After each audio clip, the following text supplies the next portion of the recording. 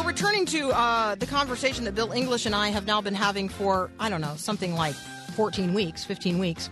The leadership lessons that we learned from the life of David. We're coming to certainly toward the end of this series of conversations. We're thinking that next week we'll do kind of a roundup of what we feel like we've learned, leadership lessons from the life of David. So, Bill, first of all, welcome back, and thank you for this deep dive into 1 Samuel. Oh, you're welcome. It's been my pleasure. Fun. Yeah, it's fun. It's good to unpack, a portion of God's Word really intently over time. Yes. So we arrived today at 1 Samuel chapter 22. I'm tempted to just ask you to start by reading the first 5 verses. Well, how about if I do that? That'd be great. Yeah, so 1 Samuel 22, 1 through 5. David left Gath and escaped to the cave of Adullam. When his brothers and his father's household heard about it, they went down there to him. All those who were in distress or in debt or discontented gathered around him, and he became their commander. About 400 men were with him. From there, David went to Mizpah in Moab and said to the king of Moab, "Hey, would you let my family, my father and my mother, come and stay with you until I learn what God will do for me?" So he left them with the king of Moab, and they stayed with him as long as David was in the stronghold. But the prophet Gad said to David, "Do not stay in the stronghold. Go into the land of Judah." So David left and went to the forest of Hereth. Okay. So the characters involved here are David, his brothers and his father's household, this crowd of people in verse 2 who are in distress, in debt, and discontented. That sounds like a fairly literally motley crew. This foreign friend, the king of Moab, and then the prophet Gad. There is a lot in here that we can talk about. Let's have the conversation about the group whom God gathers unto David, because it's really a very diverse group of people, and from the eyes that we would have in the world, maybe not the group of people that we would want to have as our crew, or ultimately our government, which is who these guys become. But it sure does sound like the people who made their way to Jesus. These were guys, the 3 words are distress, debt, or discontented. Well, the debt piece I kind of get, but the distress and the discontented, why would they be distressed or discontented? Probably because they are opposing Saul in some way too, and they're discontented with the lack of godly leadership in Israel. That's my take on this. And so it just seems to me that the crew that gathers around him is probably a highly talented, crazy smart group of people who are on the wrong side of a godless government. And they are gathering around David because they know that he is the next anointed king, and they want to help him get there, right? They want to help him. We got to figure out how to get out of Saul and get into David, kind of thing. And to me, that's really what's happening in verse 2 there. These are really good people. So, that's helpful. Right? That's a helpful way of seeing this, because I think at first blush, we don't look at those descriptors and say to ourselves, "Oh, those are the people that I would want. I would want to build a team with them. I would want to build a nation with them." But you've helped us see that differently. Part of it is because of the circumstance of the day in which they live, and they happen at this point to be on the wrong side of a godless government. But the day is coming when they will be the good guys of the new government. Yeah, and they will be supporting David, and they will help him really with a fabulous reign of some 30-some years. That's awesome. Yeah. Okay, and then I want to get to the prophet Gad. This is not... Tell us about Gad. I will just admit to you, I don't think I know a lot about the prophet Gad. Yeah, I don't either. He just kind of shows up on the scene here. We're not told where he comes from, where he's going. Is this it? Is this his only appearance? Well, isn't the book... I don't know. I don't know. It's a quiz in the middle of the show. Let that go. Let that go. Someone will text us. Yeah, maybe a listener can text us a quick biography or something. But Gad shows up. I mean, he's in verse 5, and he says to David, "Do not stay in the stronghold. Go to the land of Judah." Well, where's Jerusalem? It's in Judah. Where's Saul? In Judah. And so what Gad is basically saying to David is, hey, you got to get out of your comfort zone. You got to get out of your safety net here, and I need you to go toward the fire, toward the bullets, towards the danger. That's what God wants you to do. So a couple things here. Number one, David is now listening to God, and so God is able to send David a messenger whom David will listen to. You know, before David was trying to do things on his own. He lies to the priest. He knows he shouldn't have spoken in front of Doeg, and a whole bunch of people die because of that. And now David's heart has changed. He's following God. God can send him a messenger. You kind of wonder, don't you, when you're in leadership, could God send this person a messenger? One of the ways you look at leaders and evaluate them is just at an intuitive level is to say, could God send them a messenger, and would they really listen? So, faithful to their call, I have now heard from a listener. Gad was a seer or a prophet, mentioned actually throughout the Hebrew Bible, one of the personal prophets of King David. First mentioned here in 1 Samuel 22:5, but then referred to in 2 Samuel 24. After David confesses his sin of taking a census of the people of Israel and Judah, God then sends Gad to David to offer him a choice of 3 forms of punishment. Well, that's interesting. And then Gad is also mentioned a final time in 2 Samuel 24:18, coming to David and telling him to build an altar to God after God stops the plague that David has chosen as a punishment. Apparently, there are also references to Gad in 1 Chronicles 21 and 29, but what is referenced in 1 Chronicles 29:29, which are the Chronicles of Gad, are understood to be lost. There you go. That's what I know about Gad. See, it's always good. Thank you to our listeners who supply us such great information during the show. All right, Bill, let's take a break. When we come back, let's talk about risk.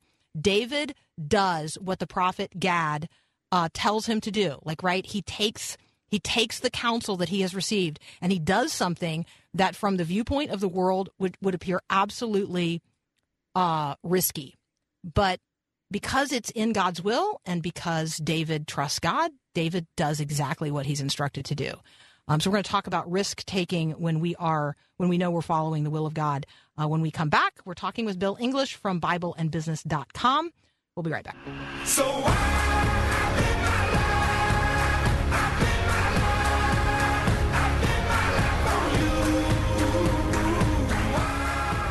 Who helps you see God, and who helps you see the future into which God is calling you? Gad helped David see what would have looked like risk. Instead, he saw it as possibility. Talk with us, Bill, about risk and risk-taking and the nature of leadership. Well, how the two are related. Leaders are obviously risk-takers, or they wouldn't be leaders.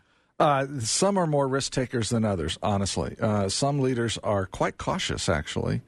I'm working with one now on a business deal, and he's just one of the most cautious men I've ever met.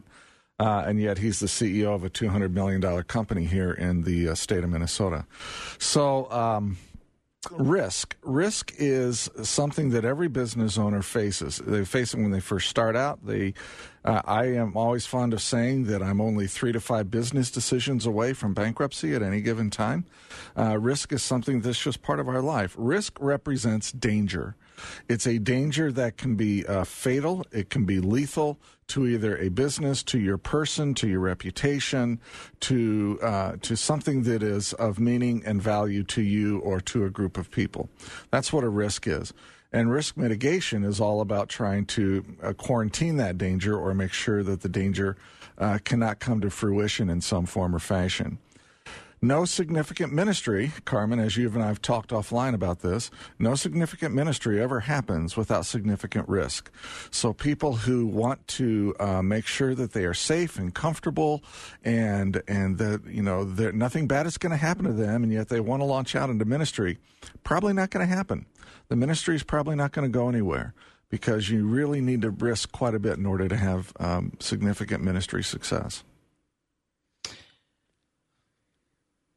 I guess I'm thinking here about people who have become very risk averse in some ways in their lives, and yet they risk a great deal in ways that they probably do not consider.